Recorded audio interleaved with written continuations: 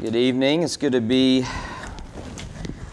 back with you. It's been a while since I've gotten to preach down here, and the Sunday we chose for me to do that is the Sunday that I can't even think straight. I've been out of the country for a week and a half and completely jet lagged, and so yeah, we'll see how this goes. But it's actually, I think, in other ways, good timing because I got to share some thoughts with our main campus, kind of my reactions to the past week and a half in Europe, and some of the things that I felt the Lord was teaching me, and applications, and there's many more of that. I don't know if y'all, have you spoken much about the Reformation stuff that's going on? Not at all. Y'all are too cool to come out to the burbs and hang out with us.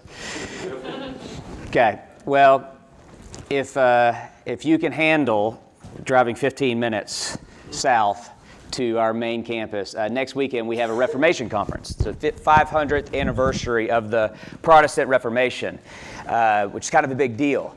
Apparently not that big of a deal to Marshall because he hasn't been telling you about it, but we're having a conference, and so real quick, if you'd like to come join us, we'd love to have you. Saturday morning, next Saturday morning, I will be, what? I can still send an email, Facebook. All right. Maybe you'll get a Facebook. Woo! Saturday morning next week, I'll be lecturing on the history of the Reformation, telling the story of the Reformation, which may sound like that's not what I want to do for my Saturday morning, but it's actually very, very fascinating. We're going to have coffee and donuts, and from 9 to 11, I'm going to be telling the story of the Reformation. And then the other ones, okay, that one's the only one that applies to you, because the other ones will take place Sunday morning between services. I'm going to be lecturing on the theology of the Reformation, and then that Sunday night, we're going to have an all-church picnic where you're welcome to come. I'm making Mark Randall, our associate pastor, dressed up like Martin Luther, and he's going to be giving out Reese's cups. Martin Luther and his 95 of Reese's. Never mind. I thought that was cool. All right. So, Mark Randall and his 95 Reese's. I'm jet lagged. Okay. So, anyway, so we've got that coming on, and then I was in last week I've been in the heart of the Reformation, and you okay? Great, are you? It's kind of warm. Oh, it is hot. And so it's really, I'm excited to be able to share a lot of that next week. So come out if you want to come to that. But I get to talk a little bit tonight about some of the reactions coming from that. This is a topical sermon. I think you all are in Judges, going through that, and that's wonderful. We're in John 13 through 17 at the main campus. It's been excellent. I think Mike was with you last week. Mike Aitchison was with you last week. That's always a treat. I hope you enjoyed that. Mike is a good friend of mine. I've gotten a lot of good feedback about his sermons. My favorite feedback came from my son, who said, "Daddy, he preaches a lot taller than you." So, thank you, Charlie. Okay, so we're going to preach Romans 8:35, and this passage may seem really random and strange, but it's an important passage. It's one that kept coming to my mind as I spent my week in Scotland last week, and that will be clear as we get into it here. But let me read verses 35 through 37. Who shall separate us from the love of Christ? Shall tribulation or distress or persecution or famine or nakedness or danger or sword? As it is written, for your sake we are being killed all the day long. We are regarded as sheep to be slaughtered. No, in all these things we are more than conquerors through Him who loved us. The word of the Lord. Lord, we pray for your guidance and help and anointing and all that you alone, Holy Spirit, can do. I do confess I am tired, and a little foggy. I pray that you would give me clarity, that you would sustain me for the next 25 minutes, that you would help my friends who have gathered hungry to hear from your word, that you would feed them. Lord, I don't have the ability to feed anyone, but the Holy Spirit working through feeble, unworthy preachers, using the inspired, perfect Word of God can accomplish amazing eternal things, and I pray you would do that. Remember your promises that when we gather together like this, you are with us. Lord, we need this message. We need this encouragement, and I pray that you would grant it tonight. In Jesus' name, amen. So let me tell you how I came about this. I have now visited 3 of our 4 missionary partners. The way we do missions at Tate's Creek, we of course do short-term mission trips. We support missionaries around the world. We send missionaries. We do the traditional mission stuff, but one of the things we did a few years ago is we went to what we call missions partnerships, where we don't want to just we just don't want to be a church that's sending out a bunch of Americans all around the world to just sell a brand of American Christianity. We wanted to come around indigenous partners and support them in every way. And so we have these partnerships that are strategically located around the world with indigenous leadership there and churches that we come around, support them, not just with our money, which that's a big part of it, but with our time, our energy, our resources, our prayers, and so forth. And one of the big parts of that is me going over there and visiting with them and speaking to their people, lecturing, and all these different things. And so I've now been to 3 of our 4 missions partnerships. Been to Togo, West Africa, with Macklin there, and to Mexico in the Yucatan Peninsula, of Valladolid, Filomeno there. And then this time was my opportunity to go visit our partner in Scotland, Andy Longwy. And I expected this one to be the easiest, not just because it was Europe and you get to do Europe and all that, but because this is our heritage, this is the most connection, this is where we come from theologically. You'll hear a lot about that if you come to the lecture next week. And here's what I discovered. I discovered it to be the darkest. And that's saying something.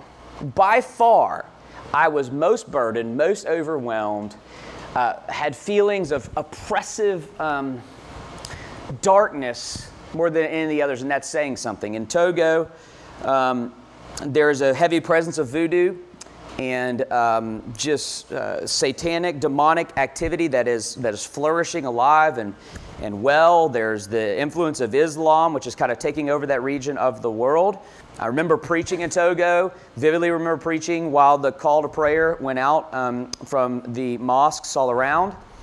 In Mexico, you obviously had the excessive poverty and the corruption of government, which is just killing its citizens. You have all these different many expressions of Christianity, heretical Christianity, that the stuff that they believe over there is just crazy. So you're just having to combat all of these heresies just to get the foundations of the gospel right. I mean, it's a mess.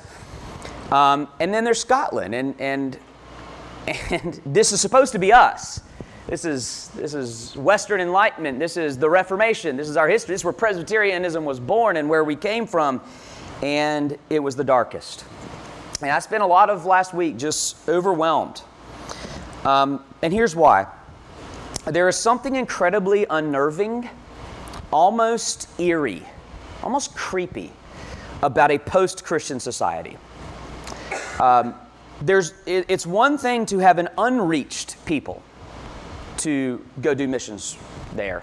It's another thing to go to a place that just has a small presence of the gospel, and you go to do missions and support the work and all this stuff.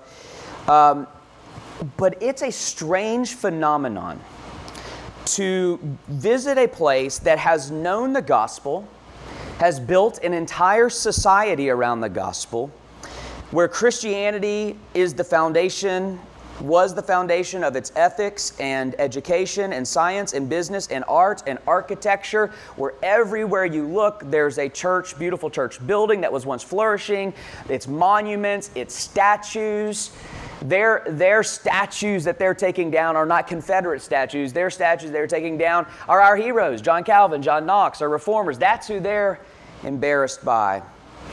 A society that has known Christ and is now actively seeking to rid themselves of Christ is a very haunting experience. And it was very overwhelming. You only see it. If you go to Europe with just the vacation lens on, which there's nothing wrong with that, go to Europe, enjoy it, it's wonderful, and just as the purely vacation, that's fine. But if you go over there with a kingdom of God, gospel lens, missional living lens on, it's eerie. It's creepy. All week long, I felt like I was touring the ancient ruins of Christianity. I felt like I was I'm giving my life away to that. I believe this stuff. I'm selling myself out to it. This is what I do. This is everything to me. And it was as if I was taking a stroll through the graveyard of the gospel. And it was eerie. And yet all the while I was living with this lovely community of exiles. These members of the Free Church of Scotland, which is kind of the remnant of Orthodoxy, the remnant of Reformed Orthodoxy, but they are so small in comparison to larger society and so hated by their society at large. They are the largest expression of not just the Reformed faith, but I would just say evangelical faith, just Bible believing. Just they actually believe the Bible, they actually believe the gospel, they actually believe in the resurrection. They're the largest expression of it in Scotland, and TCPC's membership would be 10% of their entire denomination. 12,000 gather in free churches across Scotland on a Sunday. And so TCPC's membership alone is 10% of the entire free church of Scotland. So you've got this post-Christian society that is very, very militant against the Christian faith. I think I can give many anecdotes. The one that I personally just found the most haunting, I suppose, because of where I am in parenting and stuff. There's legislation now in Great Britain where it's always been, the state has always been interested in the children of its country, and so they have health checkups for the first 3 years. When you have a child in Great Britain, the state comes in for the first 3 years. They just check in on the well-being and the health of the child. How they doing? Need any help? How's the breastfeeding going? Caught up on vaccines? These kinds of things. Checking in on health. Well, there's legislation now in British Parliament that is going to turn that into a health and well-being checkup. And the well-being gets into the worldview of the child. What are you teaching your child? What are the sexual ethics of this home? What is the worldview of this home? How tolerant is the worldview of the home? And it is, and this is what's being debated right now as we speak. If I were parenting over there, Marshall's parenting over there, Justin's parenting over there, state would come in and say, if you believe what you believe and you're teaching your children this, we'll step in because that's abuse. That's abuse of their minds. And so you've got this just secularization in its fullness with this small little band of exiles in the free church. And I kept thinking of the passage I just read to you. They are all the day long being killed, regarded as sheep for the slaughter, not martyrdom, not sheep to be killed, but slaughtered by Western society. I used this language, and they said, yes, that resonates with us. That's how we feel. I said my sermon title, I think it's printed here. Yeah, I said, it's like y'all are slaughtered sheep of secular society. And they said, yeah, that's us. And make no mistake, it is coming here. I cannot stand the paranoia of the church. I cannot stand the fear-mongering of politics in our culture. But these fears are real. It is coming here. There are differences, and I think there are important differences. If you ever hear the narrative of what happens in Europe is exactly what's going to be happening here, they go, then we go. That's not. I think that's too simplistic. And even our brothers and sisters in Scotland were quick to point that out. The differences, and the most significant difference is this right here. They never have gatherings like this. The next generation is gone. And so if you think, for you campus ministry workers, boy, I left there thinking, praise the Lord for RUF, praise the Lord for Campus Outreach, praise the Lord for Cru, praise the Lord for campus work. The next generation, that's what was lost. And so there are differences that give me hope, but the reality of it is it is coming. The imperialistic armies of Western secular post-Christian philosophy, they've crossed the ocean, they are on our shores, and what I experienced these past couple of weeks may very well be the normative experience for my children and grandchildren. But in the midst of the despair and darkness, as we prayed together throughout the week, they were encouraging me not to get so depressed. I was trying to encourage them of the truths of the gospel, and we just kept coming back that Jesus Christ actually is risen from the dead. That the gospel actually is true and triumphant, and every philosophy and movement of the world has always proven false and failing. I want to return to this passage that I preached my first year as senior minister of TCPC. That I kept thinking of, if nothing else, to preach to my soul that needs it after last week. But I think our cynical and fearful hearts about the state of our world and maybe the future state of our world probably need it as well. I have 2 points that I want to make from this passage. They'll be brief. I took a lot of time to set that up, but here are my two parts: the certainty of persecution and the certainty of promise. Essentially, what I'm going to do is really depress you and then hopefully give you some hope. So let's get depressed and then let's get hopeful. The certainty of persecution. Now, before we get to the certainty of persecution, it's really important for us to define persecution. In our day of polarized outrage, what we tend to do is view every suffering as a form of persecution. And that's not fair. That victim, martyr, paranoia complex is really hurting us. Paul here is talking about suffering, but it is a specific form of suffering at the hands of Christian persecution. The verse that is so compelling here and really sets the passage apart is 36. What Paul does is he inserts this almost awkward quotation from from Psalm 44. That says, as it is written, for your sake we are being killed all the day long. We are regarded as sheep to be slaughtered. It almost feels out of place in Romans 8 and awkward, but here's what he's doing.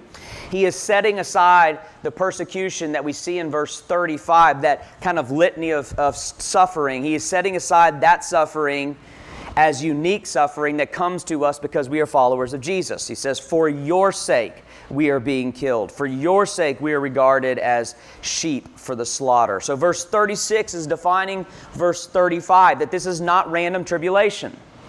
This is tribulation for your sake, Jesus. This is nakedness for your sake. This is danger for your sake. This is sword for your sake. And that qualification is very, very important. I don't deny that there is a lot of suffering in this room, and it is real and it is painful, but verse 36 keeps us from projecting any and every form of suffering upon this text. For example, this is not the suffering. Persecution is not the suffering that is just a result of a fallen, broken world. That's real. This world is broken, plain and simple, and I know you have felt those effects. I know you are feeling those effects right now. Disease and heartache and depression and infertility, unemployment, bad markets, bad economies, natural disasters, and on I can go. There is a suffering that we experience simply because we live in a fallen and broken world, but these sufferings are universal and they are shared by everyone. That is not what Paul is speaking of in our text. This is suffering that comes to us because we are followers of Jesus. You don't get cancer because you follow Jesus. You get cancer because you live in a fallen world. This is also not suffering that we endure because of our own sinful choices. Galatians 6 says that God will not be mocked. We will reap what we sow. So if I were to make a sinful choice that would cost me my job, don't let me somehow turn that into a martyrdom moment. Lament my persecution, so persecuted by being fired or something like that. I wouldn't lose those things because I chose Jesus. I lost those things because I chose sin, and sin seeks our destruction and will destroy our lives. That's not the suffering Paul has in mind here. Persecution is not the suffering of a fallen world, which is universal. It is not the suffering of our sin, which is universal. Persecution is a particular suffering that belongs uniquely to the followers of Jesus Christ. It is harder to be a Christian, not easier. It is easier to be a non-Christian in this world. So the prosperity stuff that you hear, flip it. It is more difficult to be a Christian because to be a Christian means I'm taking up an additional suffering. Everyone suffers from the fall. Everyone suffers from the consequences of bad choices.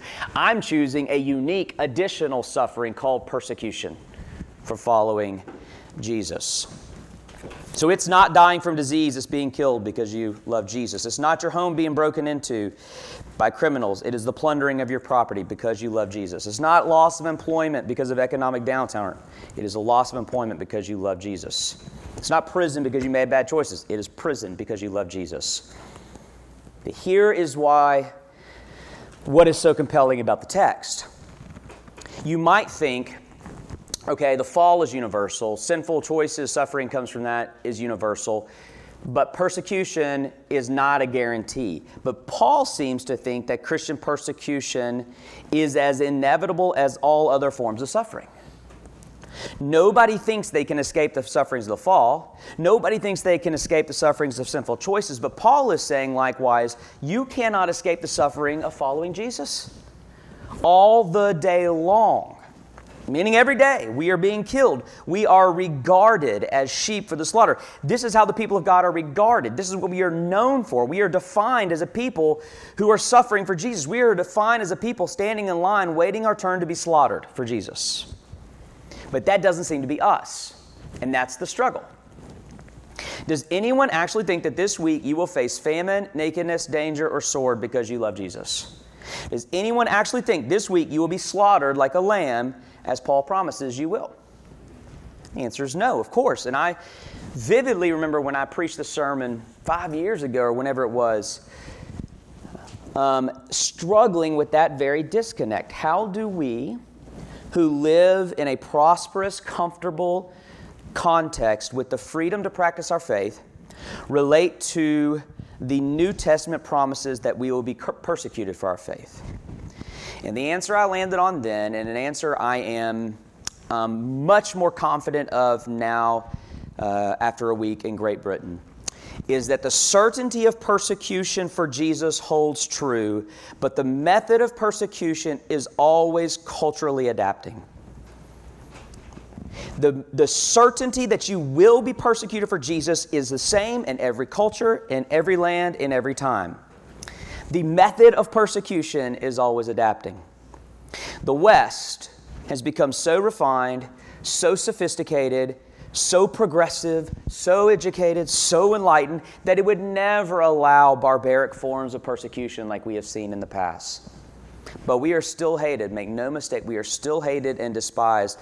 So the persecution is likewise refined, sophisticated, hidden behind the veneer of decency and tolerance. It is this subtle marginalization from society where faith and religious practices are pushed to the private spheres and away from public discourse, where your whole belief system and way of life becomes untenable, wholly indefensible according to the acceptable ways of the modern world, where your ethics are no longer debated as an option within public arena, but wholly dismissed as intolerant and hateful and unacceptable. So what happens is what happens in the West, this is where you're facing, I'm diagnosing it so you can see your persecution. What happens is either sheer disdain for us, like we are the ones holding back progress in the world and Christianity is the root of all societal problems.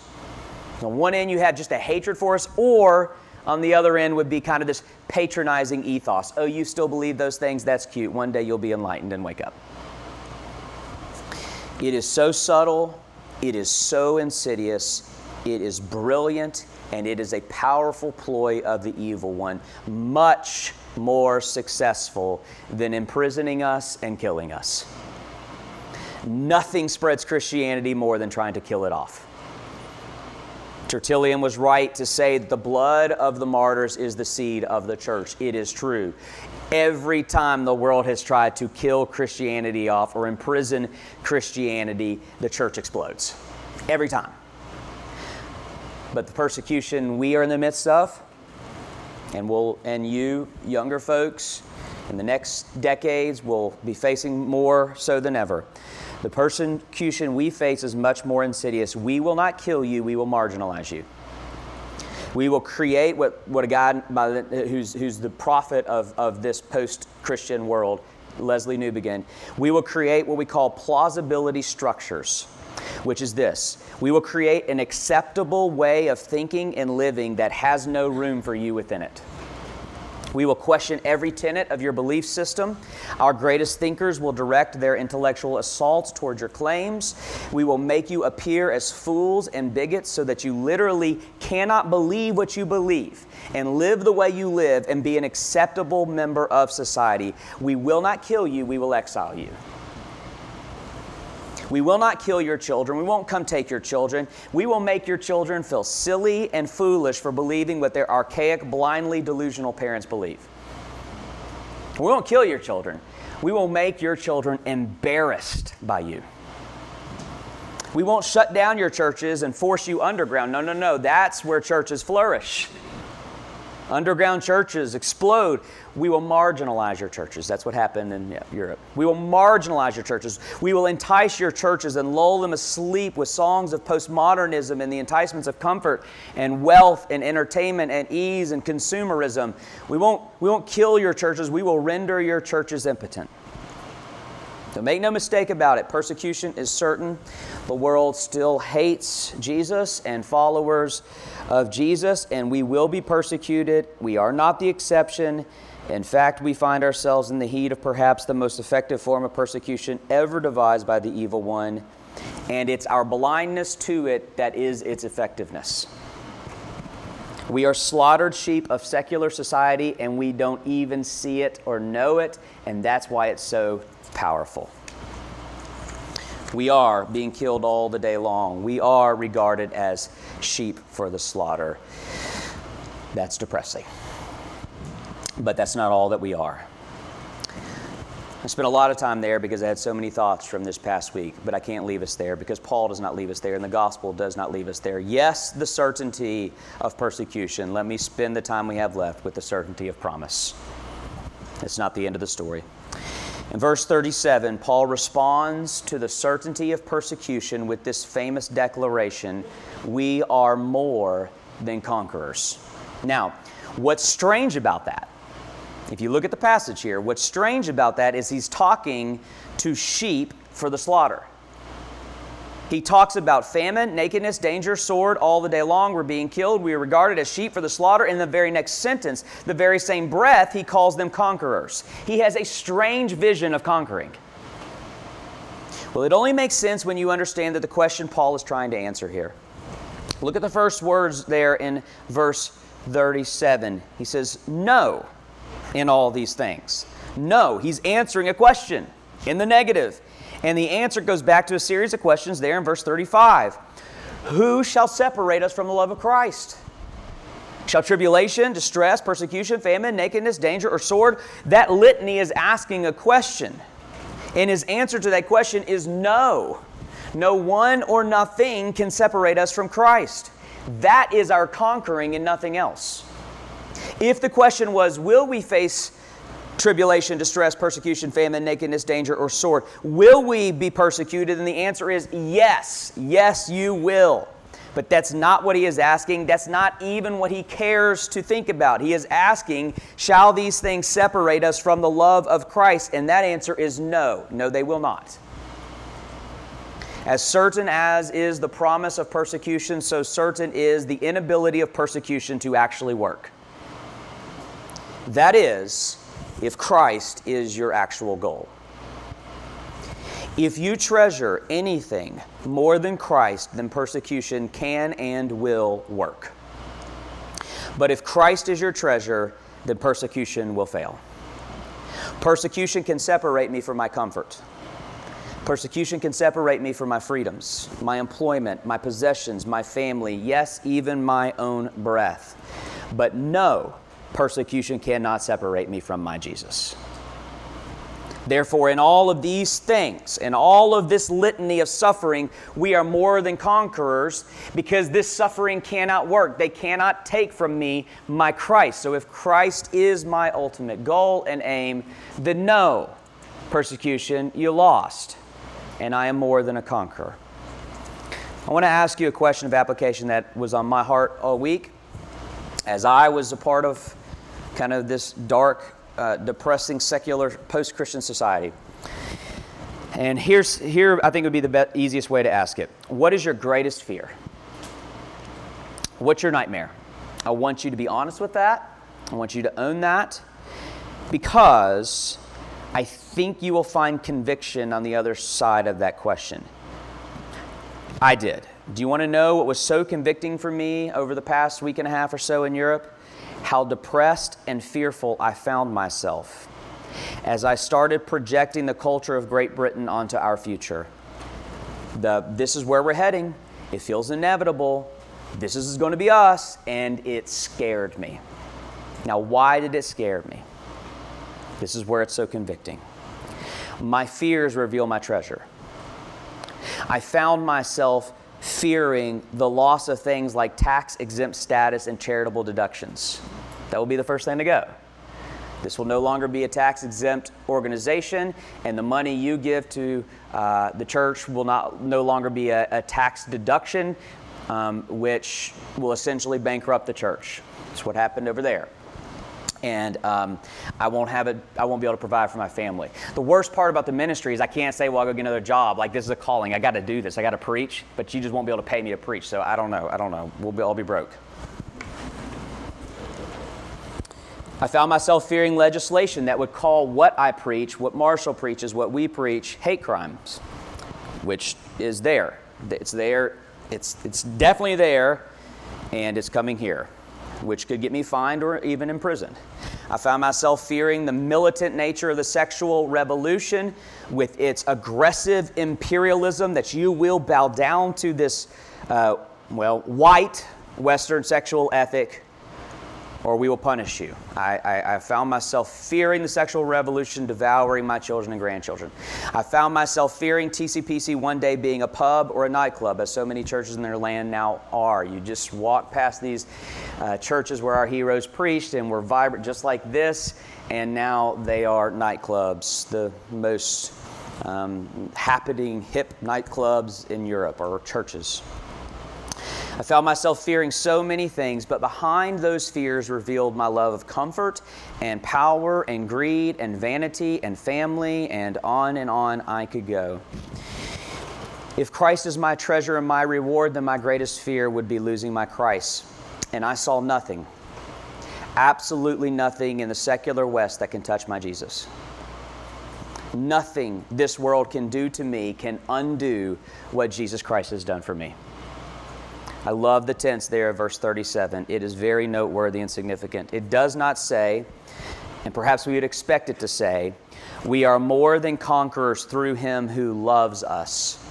But Paul says, through him who loved us. It is decisive. The verb is what we call an aorist, which communicates a past decisive moment. What past decisive event does Paul have in mind? You know it before I say it, but I'll say it again, and Marshall will say it next week, and the next week, and the next week. We'll keep saying it. That moment when Jesus was regarded as a sheep to be slaughtered. The cross, the decisive moment of Christ's ultimate persecution that forever ensures that no amount of persecution will be able to separate us from him who loves us. What is your greatest fear?